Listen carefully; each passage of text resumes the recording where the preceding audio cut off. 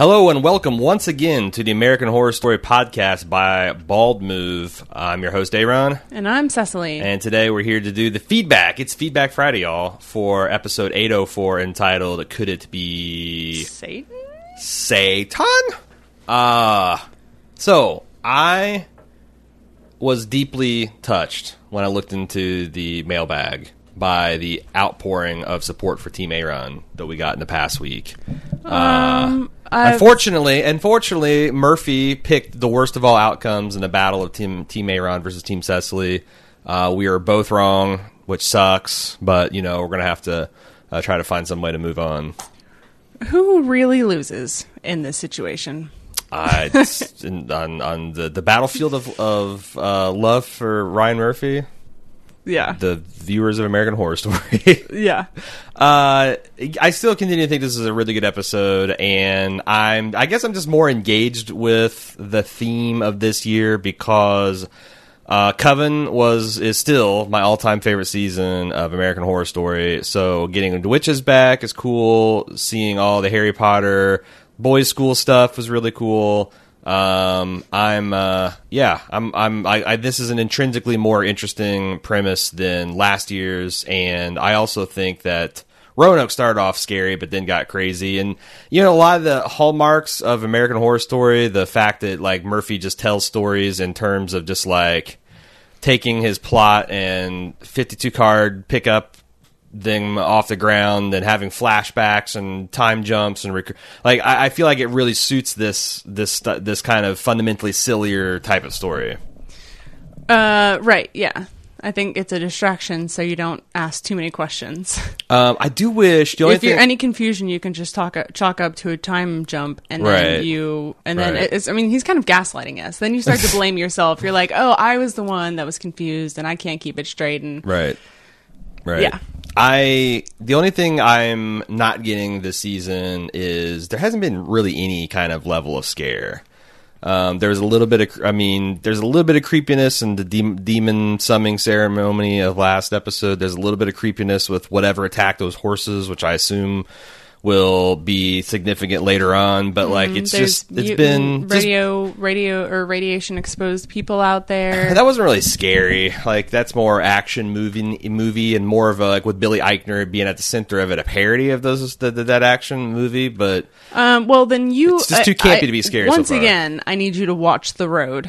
And then we'll have a different conversation about what's scary about what's out there. Sounds like that's something coming up on our second annual cinematic spooktacular. The Spooktacular 2, the Spookwell. The Spookwell, yes.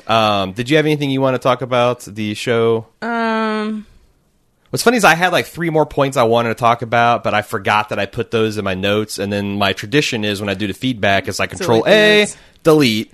And I did that, and now it's lost. It's like tears in the rain. Yeah, I have a couple more just like stray observations I wanted to make. Well, this episode calls for less than straight observations, I think. Unless you're a witch. Which you probably are. Huh? Unless you're a witch, which you probably are. It's to be determined. Okay. Kathy Botts needs goat's heads just like her Roanoke witch character. Is this a tie into Roanoke? Not a tie-in, but a little hint that maybe she's like a long lost descendant of the Roanoke colony. Yeah, I could dig that. Yeah. Could we get Gaga back as the witch demon? She was the first ever witch. Was she? Yeah, that's what they established in Roanoke. Yes. She was the first. Yeah, they're talking about tracing bloodlines back to like the shit. What was the Crucible situation? The Crucible? Oh, the Salem witch trials? Tracing your bloodlines back to Salem, so tracing them back to the original, the OG Woods Witch, that'd be powerful indeed. I agree. Another thing I thought sort of was reminiscent. All right, I'm not even gonna try to say that this is a real theory. Mm-hmm. When Michael Langdon showed up at the hotel. Mm-hmm. That's the guy from Little House on the Prairie, right? Yeah. Did he look a little bit like Dandy? And the way he presented himself, and I kind of the way he feel was like dressed. that's just a school dress code. Because if you looked around, everybody was dressed a little bit Wednesday Addams-ish, you know? Yeah. A little bit polished, like little gothic polish, you know, all the headmasters and whatnot. Yeah, I guess that's true. So I'd say the school is a school for exceptionally dandy young gentlemen. Okay. Is what I would say. Fair. And I absolutely loved, I can't remember her name, the Supreme, her actual... Cordelia, yeah. I loved her "Your time is up" line. That's great. I don't know if it's on this podcast or the Ozark podcast or probably all of those podcasts I've said this on, but not that we needed any confirmation, but they're all allies here. No, it is interesting to see all the different shows that are kind of open to talking about that kind of stuff. The BoJacks, the Ozarks, the American horrors, if you will, have been doing a pretty good job of it, I thought. Like, all of them have something slightly. It's not, and it didn't. I mean, this is a pretty obvious kind of just drive by, but like the stuff on I haven't seen Ozark, but stuff on BoJack I thought was really smart and timely. Yeah, if you get time, got to check out Ozark, especially for the Baldies this year, because I think your opinion would really help. This isn't an Ozark podcast, but we had some 50-50s on who liked it, who hated it. Okay. That's all the stray observations I didn't get to on our first podcast. All right, let's get to feedback then, because this is Feedback Friday. AHS@baldmove.com is where you send feedback to get it read. You can also participate in our forum threads at forums.baldmove.com. First up, Jordan in. I've been wondering about something since the first episode of this season. I was wondering if the show would address it. Why was Mallory ever a Gray? Coco's dad paid for tickets for the family, Coco, her brother, mom, and dad, but didn't get them all purple tickets? Was the plan to draw straws for who would be in the servant class? What do you think the story is there?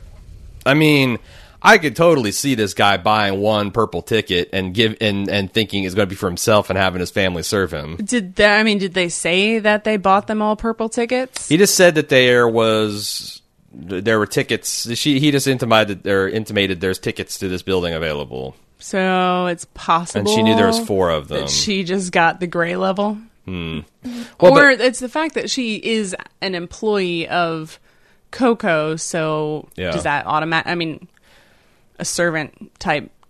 So I think that would automatically make her gray. I mean, who are the rest of the grays? Are they everyone else's assistants? Yeah, I don't know. Or did they actually hire? It's crazy because it's almost like imagine if you paid top notch for front row seats at a concert and they got up there and they're like, as you're walking in the door, then sorting you. It's like, oh, well, you bought a front ticket row seat. But we don't know that. We don't know what you're kind not of even wearing a tickets concert T-shirt. Yeah. You look like a real chode, so get in the back. Like, well, I mean, but it stands to or reason. Or is the fact that you buy your way in and they're expecting Mallory to just be grateful that they bought her a way in, and she's willing to accept that it'll be under this gray status, though. I do think it's stupid. Of course, we all know this is like, I think just Venable's bullshit, but I also think it's stupid to just have the one purple classification. Like, I think there should be like a green if you bought your way in, and then like a purple if you earned it by merit. And like that should be at least 2 categories. But it almost seems like, because like you either accept that Papa Coco just bought one purple ticket and everybody else, because the hairdresser and the mom. So it's like 3 maybe you're supposed to understand that he thinks Coco's an idiot.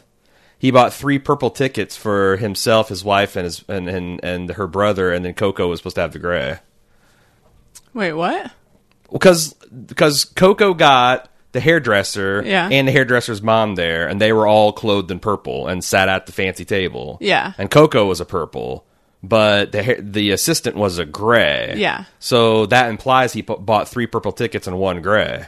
Oh, right. And the grandma was a last-minute addition. Right. And they're all purple except for 1. So who was supposed to get the gray ticket? That's what Jordan has been talking about this whole time. So now that you are playing the same game, would you like to join the speculation? I mean, I think the speculation is that there is a level of tickets that they purchased. All we know is they bought their way in. Everything Yeah, we said after this about the purples and grays tickets. Yeah, you're right. It is something that we just it came is up a mere with. surmise, but it's not like out of left field. I mean, it's possible they just bought a ticket for Survival, and then the other once stuff you get in there, you got they sorted into sort your you. houses once you got there. Yeah. But They have I don't a know. sorting button they put They your do. hair into. They do. Mm-hmm. That's what that's what the hairstyle does. If you're gray, it just As soon as you it walk gives in. you a Yeah. swirly. It just kind of like does the thing. All right, so violent disagreement amongst the Bald Move family here about the meaning of purple and grays. I don't think we added any illumination here, Jordan. Let's move on. Sparkle in Seattle. I love Ryan Murphy's pop culture references, but one in episode 2 confused me and creeped me out. Time in a Bottle was playing in the background, and the talk show host wistfully reminisced about it, saying it was the Hardy Boys episode where one of their girlfriends died, and that she had a crush on Sean Cassidy. However, the song she's referring to is actually If by David Gates and Bread. And I will say that I went to go verify this, but how the hell would I? And I'm just going to take your word for it, Sparkle. You just watch the episode and put the Shazam on, I guess. Well, but it's like she's saying that they're misidentifying the song. Oh. Okay. She said it's not Time in a Bottle, it's actually If by David Gates and Bread. The fact that they go into it wrong confused me, and I got a little creeped out. You see, back in the day, whenever If came on the radio, I would say almost the exact same words the talk show host said. That if I remember, that I'll always remember the song because it was my favorite Hardy Boys episode, the one where Joe's girlfriend died, and that I had a huge crush on Sean Cassidy, who played Joe on the show. Oh, did I mention that, like the talk show host, I am too an African-American chick? This is a little too coincidental. I'm going to have to research the show writers and see if I know any of them, because I think someone owes me a credit. Stole your life. That's why it is weird. But we had the same. That's not cool. We had the same thing. I told you, Ryan Murphy's a remix artist. It would be like if we were watching the episode. This is the latest episode that had the Glory Box's Portishead in it. Yeah. And when it came on, Cordelia's like, I first heard this song when I put on a playlist started with Fiona Apple's "The Sleep to Dream," and thought it was the great. And we'd be like, what the hell is even going on? Like, she's actually describing our experience with the song. In BoJack, I introduced you to that song "Los Angeles" by St. Yes. Vincent, and then the opening literally scene of the week before we watched, and I'm just like, what's happening? Yeah. I don't know. Maybe we're living in a simulation, Sparkle. Maybe it's just confirmation bias. Honestly, it would explain a lot of stupid shit if this is just all a put on. Well, I mean, we have your phone, my phone, a tablet, 2 computers. There's a lot of recording devices in this room, and that's true. The number of them that are listening is not 0. Right, at all times. So about Insight, why would they purposely include an incorrect pop culture reference? I wonder if it's that literal thing went down in the writer's room, where it's someone said, we should do this song. It's oh, you mean that song? And they're like, no, that's not the same song. And they're riffing on the fact that because it used to be, you could have pitched debates about pop culture topics like that at bars and things. Now you just resolve it by going to Wikipedia or using Shazam. Right. So it's I wonder if they're doing a little bit of sly, pre-internet culture, you'd actually have people mistaken all the time, or be like, who is that person? And no one's there to correct them or prove them wrong. So, that's what interesting. I think. That's what I think. So that kind of culture commentary. Because if Mr. Gallant's grandma was still in there, then she for sure would have corrected her, right? Because she's the holder of all culture and knowledge, and that's what we lost. You think she considers Hardy Boys culture? No, the hardly song. think. I'm talking about the song. It's part. It touched a party. It touched the Hardy Boys. So she sold herself as being the only culture and recollection of art that we'll ever get. So yeah, I assume she knew recognizes everything. that as not art. Yeah. And also she's old. She didn't sold. She's old. She sold her, so she's old herself. Is what she did. She's old herself. Just like Fahrenheit 451. In order to preserve books, they assigned people to one person to memorize an entire book, and then if that person dies or they don't get a chance to write it out, then that book is lost forever. Yeah. Yeah. I just think that it's an interesting depth that you're giving Ryan Murphy credit for. Oh, well, let me tell you. He's capable. The emailer is. The thing is he's capable of it. I've seen stuff that he's done that's really good and smart and incisive. Incisive? Incisive, yeah. using his incisors to bite things. So I've seen him do that. Aaron G. In regards to the issue of Gallant looking exactly like Tate that came up in the feedback episode this week, I had a theory. I was always under the impression that we as an audience see the similarities between characters because we can obviously see that they are the same person, but quote-unquote in-universe, each version of Evan Peters or Sarah Paulson actually look like different people. We can use Sarah Paulson's Billy D as an example. When she walked into the hotel, to us, she looked exactly like Sally if she were styled differently, but when Lowe saw and interacted with her, he made no notice of it. That's because, I think, to him, she looks nothing like Sally because in universe, they are two completely separate people. So, it's kind of the quantum leap. Like, You're supposed to understand that Scott Bakula actually looks like Martin Luther King, or... Strom Thurmond or whoever those were accidentally very diametrically opposed examples, but you know where I'm getting. Yeah. Or like when you're watching a musical, you know that people aren't actually getting up and singing through a church. It's just a way to tell the story. Yeah. Or in like Hamilton when George Washington becomes Thomas Jefferson, it's like, what's happening? I don't understand. That's actually, I don't think What? Yeah, I don't know. That's a deep cut. Yeah, they like the first act of Hamilton, a lot of people switch roles in the second act, but they're the same people. Oh. So I'm pretty sure that's a bad example because I don't think that one actually happened. It might have been like Aaron Paul, famous understudy for George Washington. Okay, let's move. I'm just digging myself deeper. But yeah, it's all quantum leap. That's what we've figured out here, Aaron. Todd B. I'm sure someone else will have told you this by now, but no, Asylum did not take place in California. It took place in Massachusetts. Hence Jessica Lange's horrible Boston accent. Was that what she was doing? Yeah. Huh. Yeah, okay. That makes perfect sense now. Okay. I thought she had just, it's hard to track because a lot of the people came from all over, so there wasn't like consistently across the cast and staff a Boston accent. You know what? Lily Raby probably would have benefited from a Boston accent. Only Murder House and Hotel have taken place in California thus far. Coven took place in New Orleans. Nolans. Freak Show in Florida, Roanoke in Virginia, and Cult in Michigan.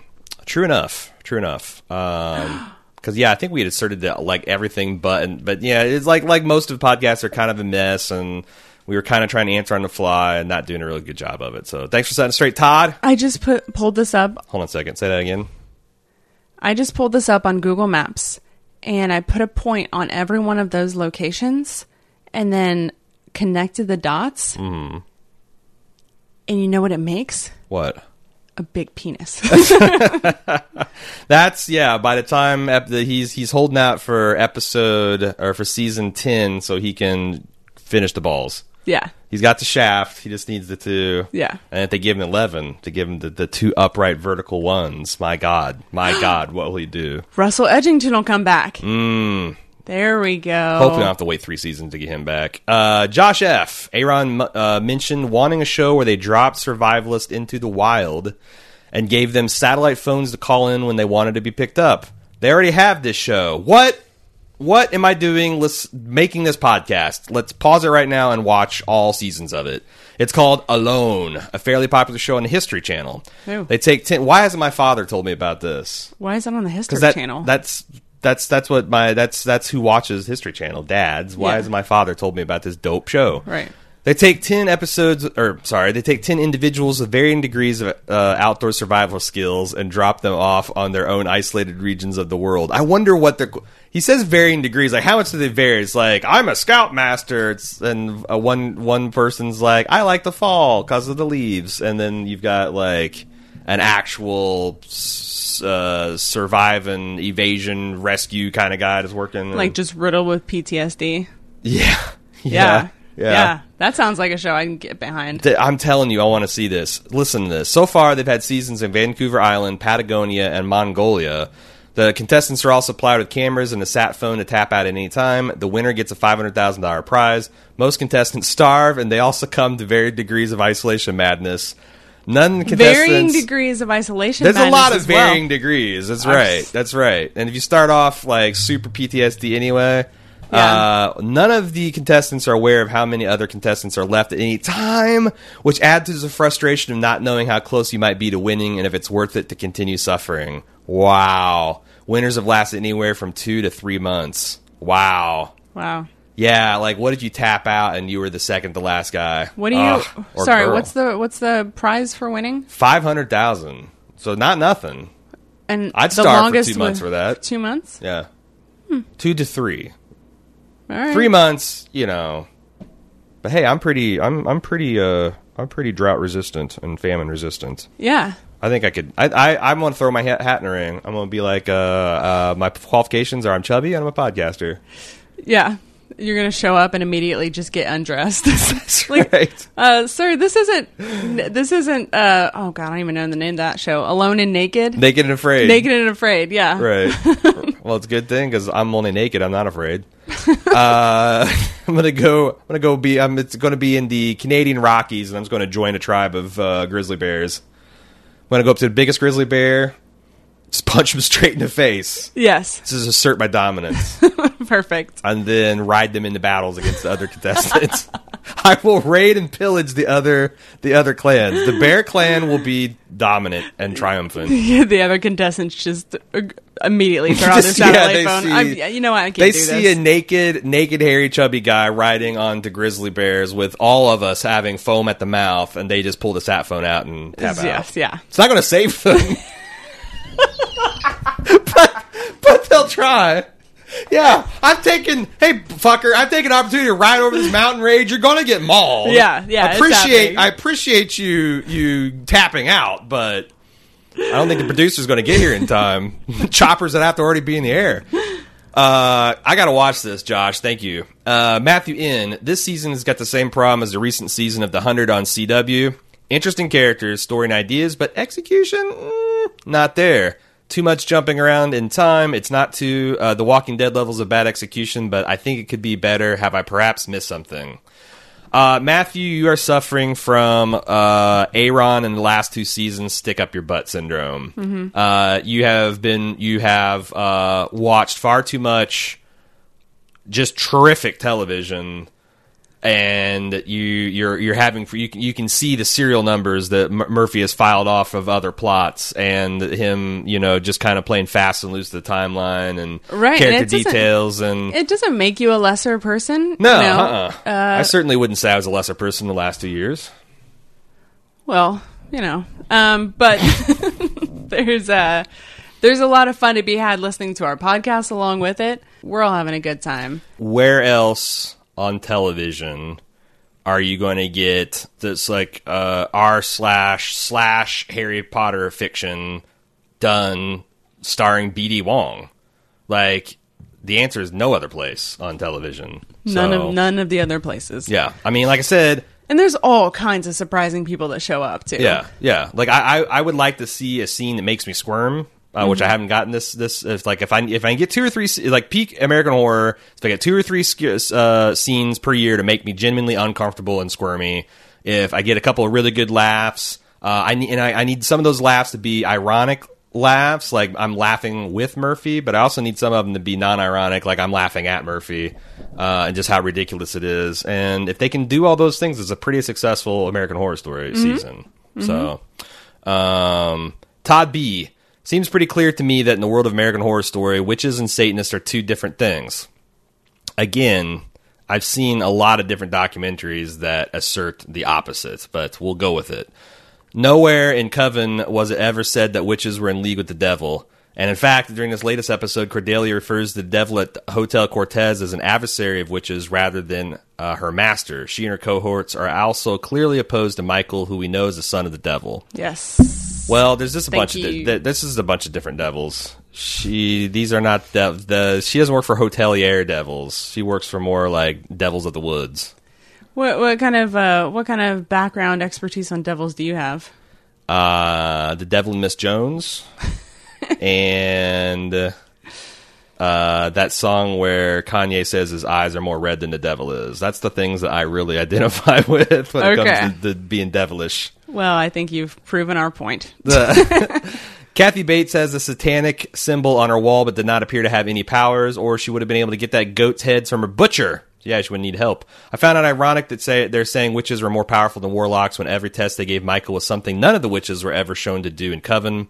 We never saw any of the witches teleport, make it snow, for example. Why is teleportation and the making of snow like top tier witch talents? Like Right. Cordelia can bring people back from the fucking dead. Well, I think That's pretty amazing. akin to the same trials that the other witches in Coven went through to see if they were the Supreme. Right. There's those three tests were needlepoint, runway walk, and Serving tea. Yes. Yeah. Yes. So I don't know why they call it the seven But I mean, wonders, because that's like 3 at theirs best. were like they were very minor, like light this candle and other things that I can't remember. But they Yeah. were very like minor and on theme. Yeah, This is bizarre. Well, I think you're supposed to understand that, like, this guy they didn't expect him to succeed at all 3 tests, let alone to the degree of success that he did. But it's the tests themselves seem like that. It doesn't even seem like the Supreme has that power, Yeah. and she's the Supreme. So you, It seems like they maybe should have had like more simple tests, and then he defied them like in an insane way. huh? Like you have to light this candle, and he sets a table on fire. You know, things like Right. that. Or See, I guess I can was seeing you it. I was cool seeing it the like, room down a few degrees? It's a bit warm, and he Right. creates a blizzard. Right. I see. So I think the way I saw it as this is kind of like in the Avatar universe, where not the blue fucking people in the Avatar universe, the real one, the one with the kid with the arrow on his head. Like, so you've got like you got fire witches and you got water witches, and they're both separately independent, and they could potentially be equally as powerful in their own right. But unfortunately, in this world, there's just water witches and fire witches, and the water witches are just more powerful. Right. They don't have the same powers, but their powers are better and more powerful and could overcome the others. And now you've got like this Michael Langdon is kind of like the Avatar, and he can master both. Probably, I don't know. I think part of this is that I don't, like I think they're going to reveal that he's not an actual warlock, but he's actually demon spawn, because I don't think he went to these hell spaces and like kicked the devil's ass. I think he just like went wink at the devil at the door, and they just let him out. You know? Yeah. So I definitely think he's powerful, but like the fact that he went and retrieved people from hell, I don't think it's because he used some kind of good, like magical mastery. I think it's just more like he's the fix is in here. Mm-hmm. Miguel in L.A. I agree with you both and thought that this is a banger of an episode. It was super fun, and I loved every minute of it. This is the first time I guessed what Ryan Murphy had planned without following his Instagram. It was right, so I'm collecting all the internet points for now. You get literally all of them, Miguel. I'll even give you my 8. Don't tell Jim, because I'm still going to lord that over him for all time. I knew that Kathy Bott couldn't be modeled after Constance since she looked nothing like her. I mean, why build a robot of someone and then not make it look exactly like them? Yeah, that is a very strong point. If you can create a robot that doesn't even know it's a robot and can pass for human, why would you make it not look like the thing that it's supposed to look like? And I feel like this is better because they just fucking nailed Kathy Bates. Right. You know? Bots. Looks just like her. Well, Kathy Bott looks Oh. just like Kathy Bates. Yeah. Which makes sense. Right. Also, JPM came back and made the episode even more better. He actually said that much better. Sorry, I edited it to make it seem like you're a goofball, Miguel.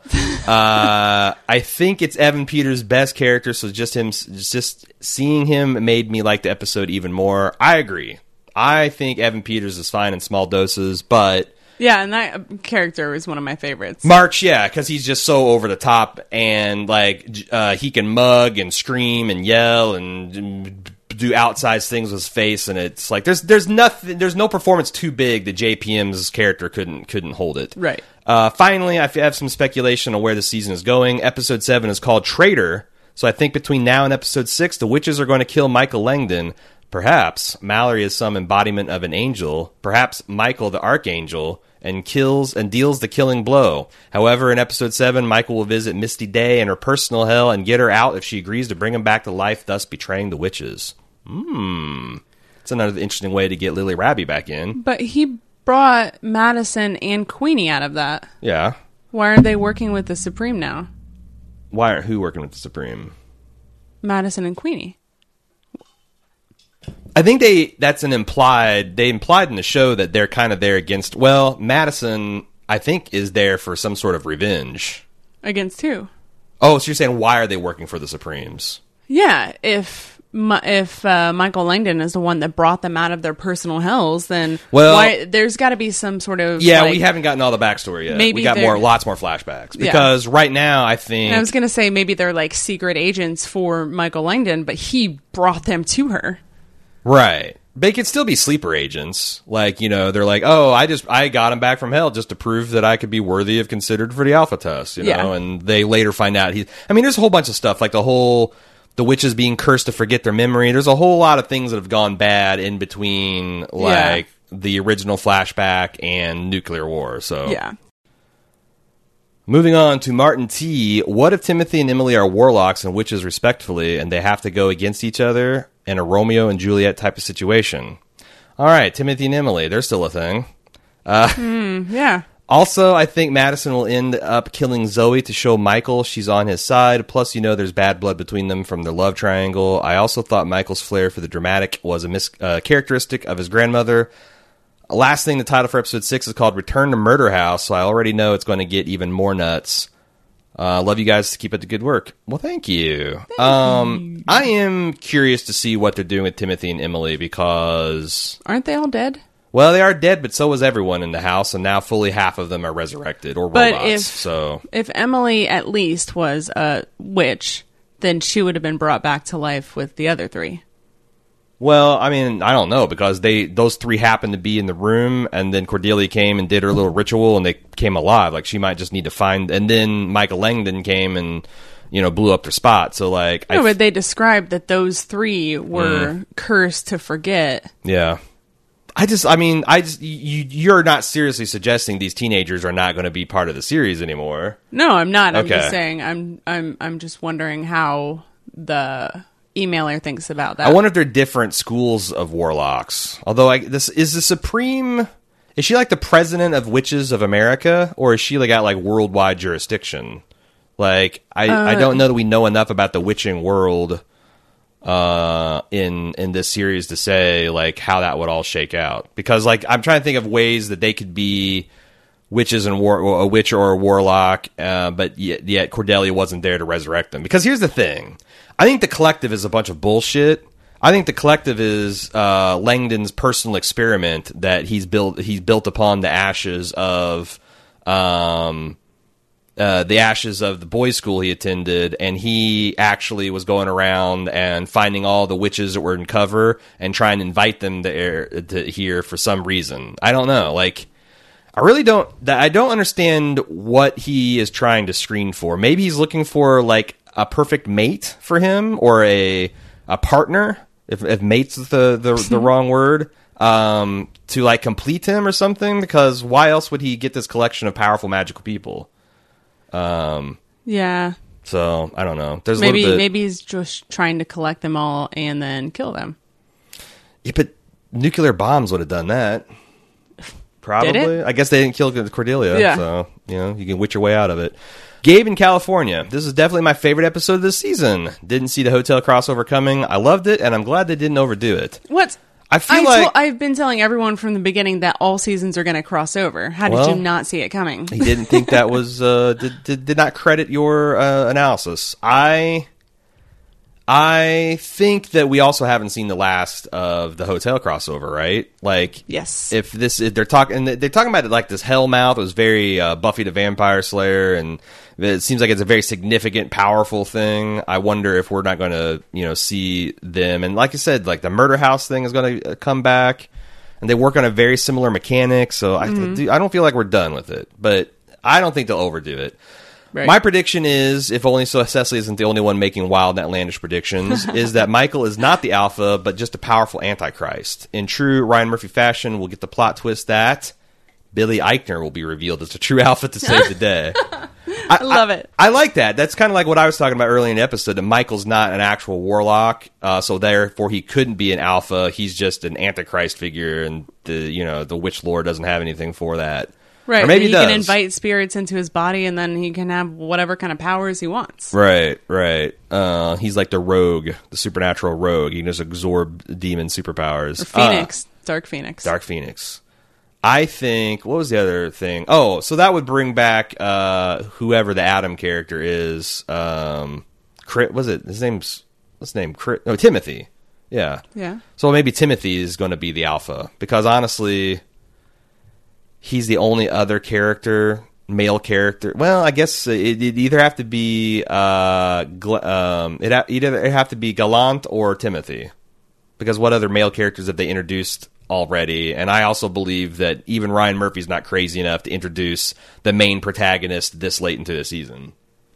Well, that's true. I say that, and then episode 8, Aaron wished he hadn't have made that statement.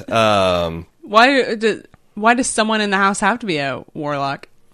Just because I think I think his analysis of Michael not being a warlock and thus not being an alpha is true. I don't think Michael's the same kind of dude. It'd be like, if Superman meets Captain Marvel for the first time and is like, "Hey, you're from Krypton," and Captain Marvel's like, "No, dude, my powers are entirely magical based. Yours is based on yellow sun." Yeah. Like, just because they can do the similar things doesn't mean they're the same type of discipline. Like, karate and what if Kung Fu are not the same. Billy Eichner's character is the alpha. Coco turns out to be the next Supreme, and then back to your mating theory. Right? Oh, Jesus.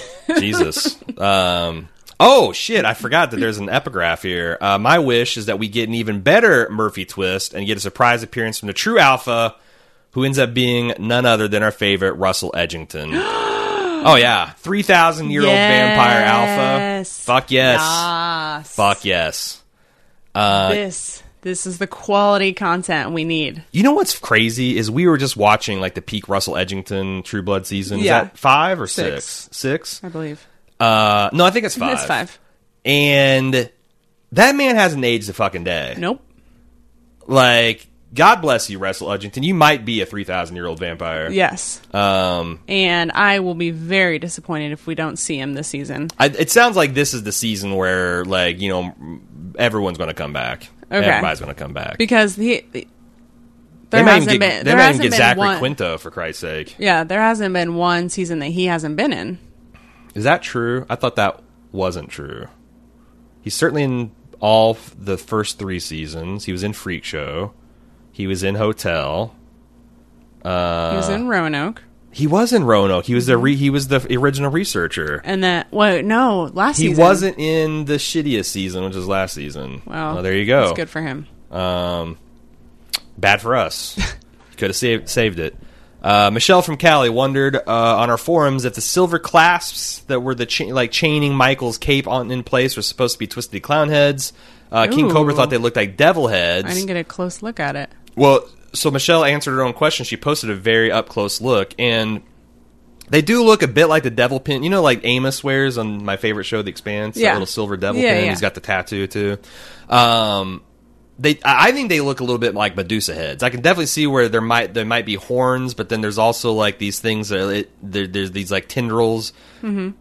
I don't know what Medusa has to do with anything, but it does also match the snake imagery. But then also, devil heads and snakes are also part of the main credit sequence, so it's kind of like on point for them. Yes, there is a blog that I follow that does for my job that does like a breakdown of like whenever you see celebrity or the Queen or TV show, things like that, they'll take like brooches specifically and identify them and give you a backstory and really cool things like that. So I'm going to see if I can find something like that before our next episode, because I'm very curious about that as well. It doesn't mean nothing. Well, I can tell you that much. Good for you for broaching the difficult broach topic. I was waiting for someone. You know what? Never mind. I'm not doing this. It was the giant pink. It was the giant 800-pound brooch in the room, and someone had to bring it up or broach it.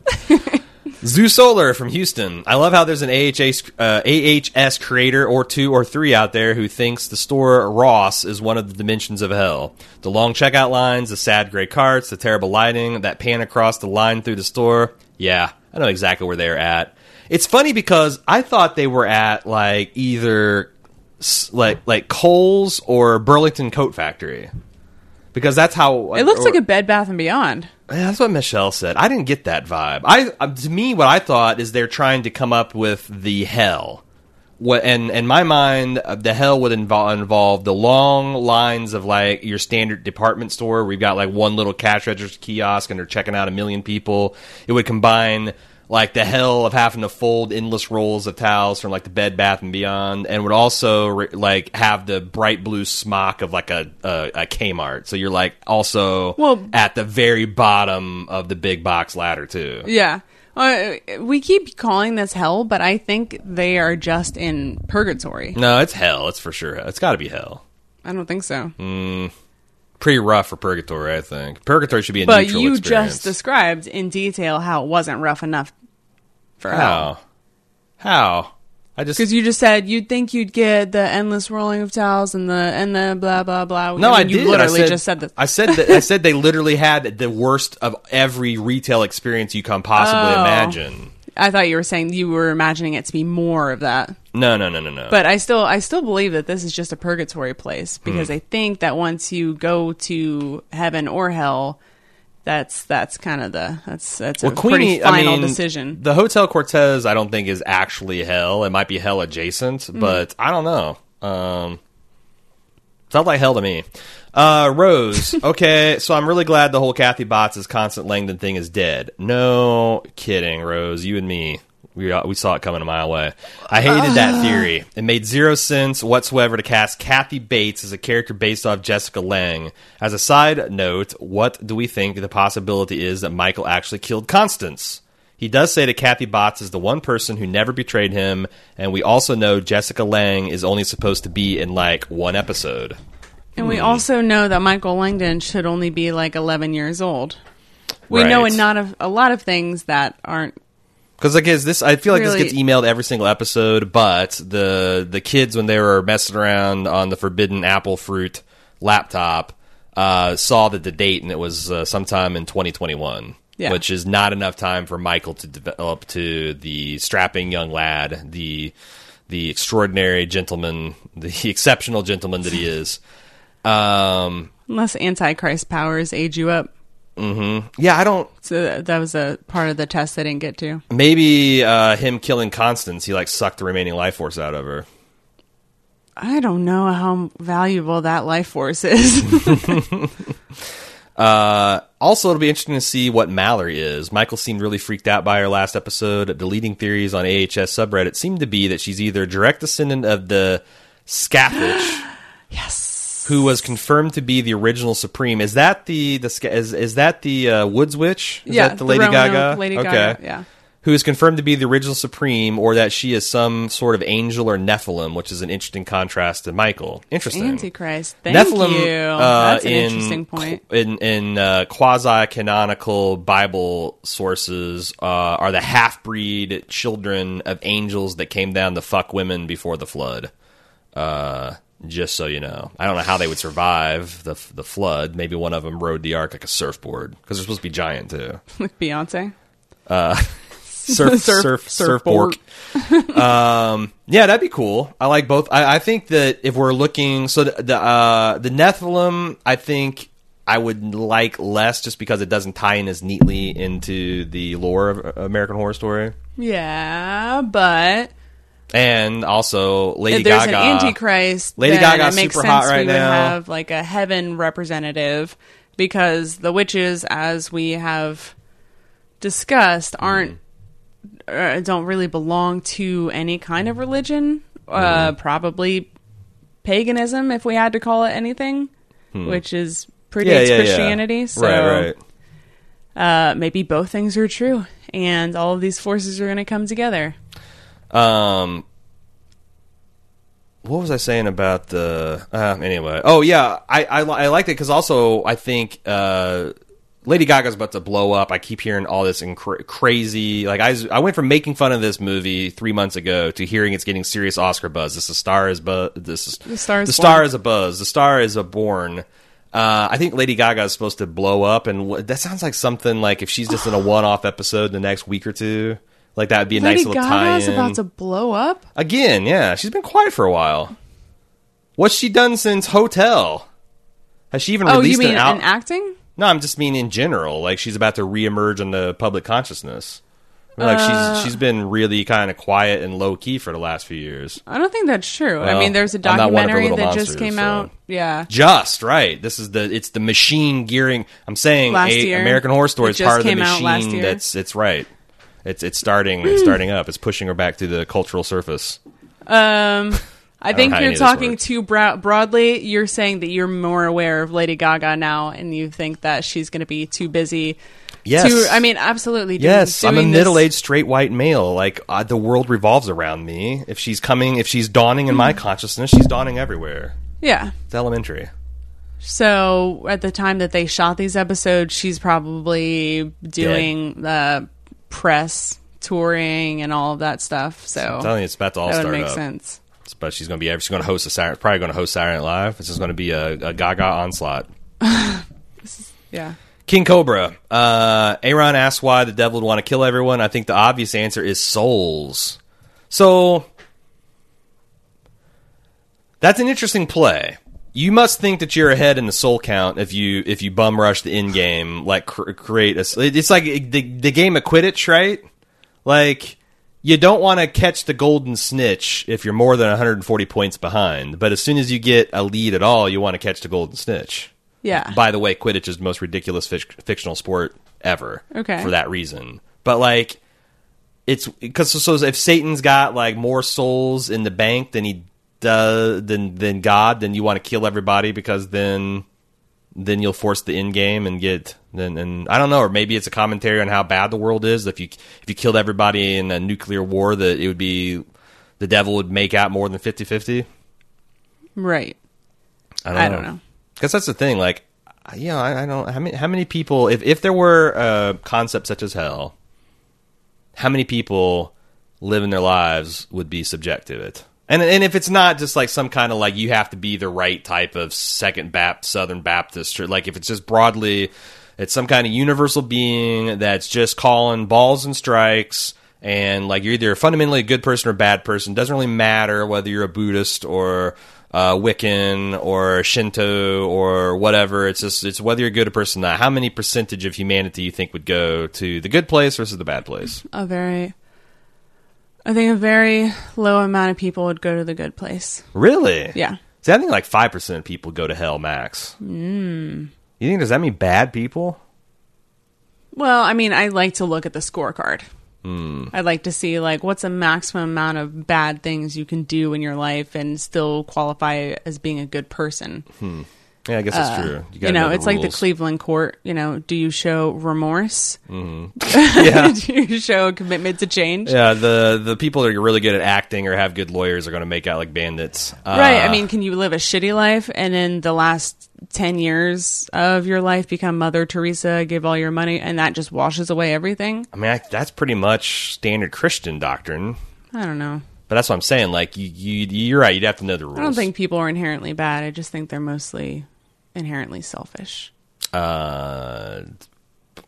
Interesting thing to debate. Next up, Tabinkinus. Okay. Is this about the best brand butt plugs? TB in Kansas. Oh. So we know the Supreme can resurrect the dead. They established that in Coven. However, she did so by bringing their physical bodies back to life. Same as Misty May did. Same as Cordelia did last week with Coco, Mallory, and Dinah. So, what exactly did Michael do for Queenie and Mallory? He did not resurrect their dead bodies. He simply freed their ghosts from their respective hells. Did he also make them corporeal? I mean, probably not. Like, you can see ghosts in the real world. Maybe he just freed their spirits. Because, yeah, giving them flesh and blood bodies would be a hell of a thing. I see what you did there. Mm-hmm. But the tradition, like, from... No, I think that the only person we've seen so far that can actually speak to ghosts and spirits is Billy D. But lots of people could see them within the murder house and within the Hotel Cortez. So, like, what if you Right, just well- had that same phenomenon but not localized? I think they can just, yeah. I will say that in Christianity, I can't say it's exclusively, but it's definitely something that demons and angels can do, can generate flesh and blood bodies that they can use and discard at will. So I was going to say that's definitely a devil power, but I'm like, no, there's lots of angels that took physical form. That's Yeah, how I we was got the going to Nephilim say, in like, the first if you place. are in the place where your spirit is trapped in, can you make yourself a parent to people? Or is it, yeah. Yeah, you'd have to adopt them first. Don't laugh at that. Don't laugh at that. Don't encourage me. Jamie from Pennsylvania. Let it not be mistaken, they begin their missive, that Murphy and Company honored the messy chronology between all of the season's plot holes and dead-end storylines. Feel like that's a sentence fragment? I am quite impressed by how Hotel's treatment of Queenie, Madison, and Hell and Coven mythology was fleshed out. I agree with that. I think he's saying that they did a good job of honoring the messy chronology between all the seasons and the dead-end storylines because, you know, this thing, it's fitting together surprisingly well, but, you know, it would be revisionist history to say that it's, like, all airtight and there's no plot holes at all, right? Yeah. Quite a Jamie bit. continues, this episode felt mind-bending to me as I watched it, and dare I say it, I wouldn't mind if seasons 9 and 10 were interconnected as well. It looks like this season is shaping up to be a good versus evil fight to the death, and I'm here for it. However, some concerns and things that must happen. Hold on a second. Okay. What do we want to like? If seasons 9 and 10 were this apocalyptical trilogy that I was talking about on the podcast, I would be down for it too. Otherwise, I don't know. It feels like this is something that this has got a lot of energy because I think this idea really caught Murphy's imagination and he's fully committed to American Horror Story, and writing a plot for it. If he can maintain that enthusiasm for 2 more seasons, great. If not, let's go back to the anthology. You know, Right. Yeah. although it'll be like I said, they'll have to go back in time, presumably. Although, yeah, people also pointed out that we already have been past 2019 in a American Horror Story plot, and the world was still here. So we're still also, there's like the fact that this could all be a simulation or a dream or something like that is still in play, or an alternate dimension. Let's get back to Jamie's concerns. 1, I can't deal with another clumsy season where the theme is gender or identity politics. It's getting tired on the show. The whole voodoo equals black, warlock equals gay man, witch equals white girl. It's a little simplistic for me. Yeah, Queenie. Is that the end of it? No. He's got a lip. I just want to just pause and think. Because, like, the thing is, I kind of feel you on that, especially since a lot of the stuff is very elementary if you are in identity politics. Like, it's a fairly regular occurrence for me to go and watch, like, a YouTube video that some trans activist has posted and be like, wow, that is an incredibly thoughtful and revealing and informative video that I've just watched. I shall now go into this community and see what they're saying about it. And I go into the forum, and it's like Donald Glover, that scene from Community where Donald Glover comes back with the pizza and the apartment's on fire. Yeah. And I'm like, oh God, you know, it's like, it's definitely not bleeding edge. But the other thing I've noticed about these communities, like, you know, the identity politics communities, is that the generations like turn over like every 3 years. Like, Ryan Murphy is an elder statesman in the gay community. Mm-hmm. You know, like an 18-year-old gay man would have almost nothing in common with his experience, depending on where he lived, than like Ryan Murphy growing up and his experience with the culture. So it changes so fast that I think it's weird to say, but like Ryan Murphy's kind of fuddy-duddy about some of this stuff now. Yeah, you're right. He's that, like you said, he's that generation that's, Yeah. I mean, or he could view it as sort of like an introductory guide for people. Right. I mean, he's still trying to pitch, like, you know, mainstream America has, like, I think culturally gone more left over the, especially last decade or two. Absolutely. But, you know, he's still, you know, trying to pitch down the middle of that. Right, yeah. 2, I will also not be okay if Miss Venable and Timothy and Emily do not appear again.